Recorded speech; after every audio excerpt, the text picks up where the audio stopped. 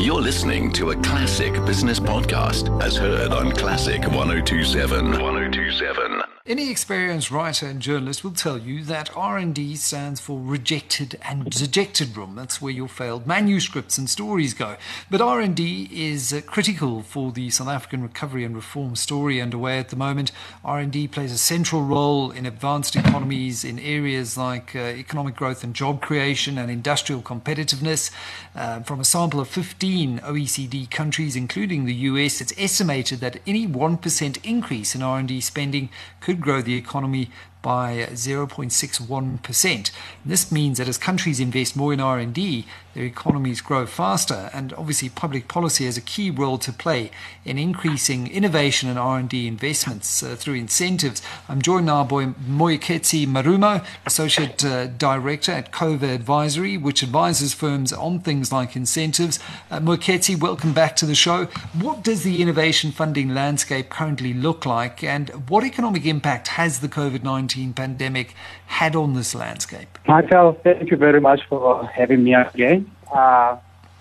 The business confidence is low. Unemployment rate has skyrocketed. We are seeing a number of companies going to be cutting their R&D spending. I mean, currently, when you look at South African government, they've been trying to juggle priorities. R&D spending within the government has been cut. You look at the DTI programs, they've already started budget cuts to reprioritize money for other COVID-19 related needs like your PPE, social grants. So the landscape has actually changed, and it's going to be quite challenging for most businesses that would want to spend money on R&D activities. Why is innovation funding just so critical now in this post-COVID-19 world that we inhabit? Look, where we are right now as a business also, we needed to be very agile. What it means is that for an ordinary business person out there, they need to be very responsive, very agile.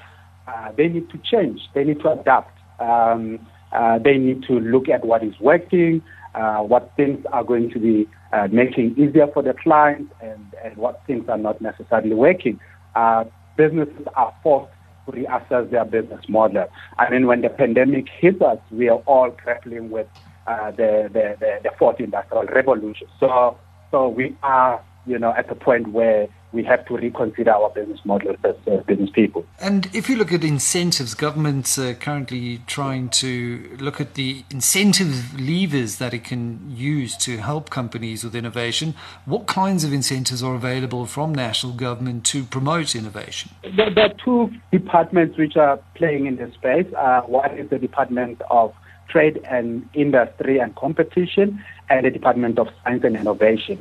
So the DTIC has got two programs. One is for support for industrial innovation, and the other one is technology and human resource industrial program. And from the Department of Science and Technology, they do have a tax incentive to support research and development and to support all those related activities around research and development. But the challenge of most of these is that for any startup project that would want to access these particular programs, they would require upfront funding like any other startup to actually match up what the government will be putting in place. If you look at the amount that we're currently spending on R&D as a country, I know for a while there's been a policy to try and up that to over 1%. If you look at countries like Israel, innovation leaders, South Korea or Singapore, they're probably closer to about 4%.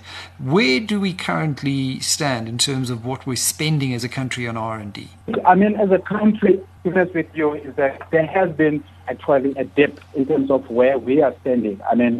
We have been seeing more money that government is putting in place, but in terms of the money that most companies are supposed to be spending on R&D, I think we are sitting, as government is sitting at about 50%, and the private sector is sitting at about 41% of the money that they're using to spend on R&D. Which is really not good enough.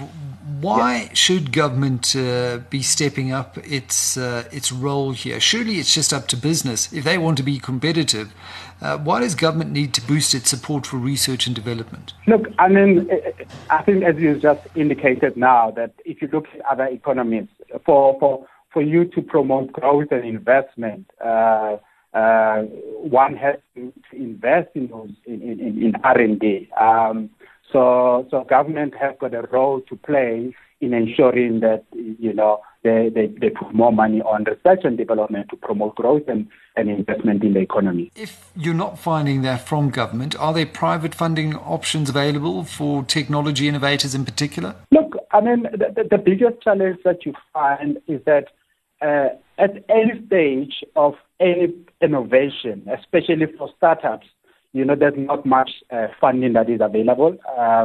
But the good news is that, the Department of Science and Technology has introduced a new fund. It's called an innovation fund to fund early stage innovation. So that is good news.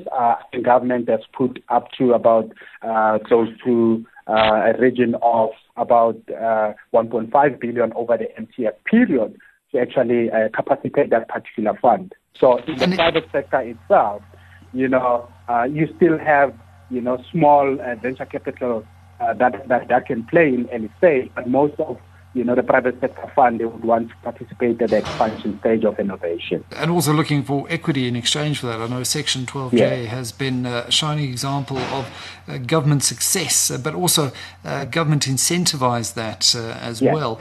How do companies fund innovation projects in the aftermath of COVID-19 while you're dealing with all of the difficulties of the economic downturn, and with some companies even facing retrenchments right now? It might seem anathema to be pouring money into things like R&D. It is going to be a mammoth task. It's going to be challenging for most companies to start prioritizing for innovation.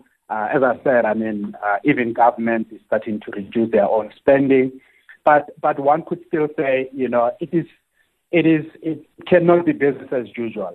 To remain competitive, we'll have to look at alternative ways. Companies will have to look at alternative ways.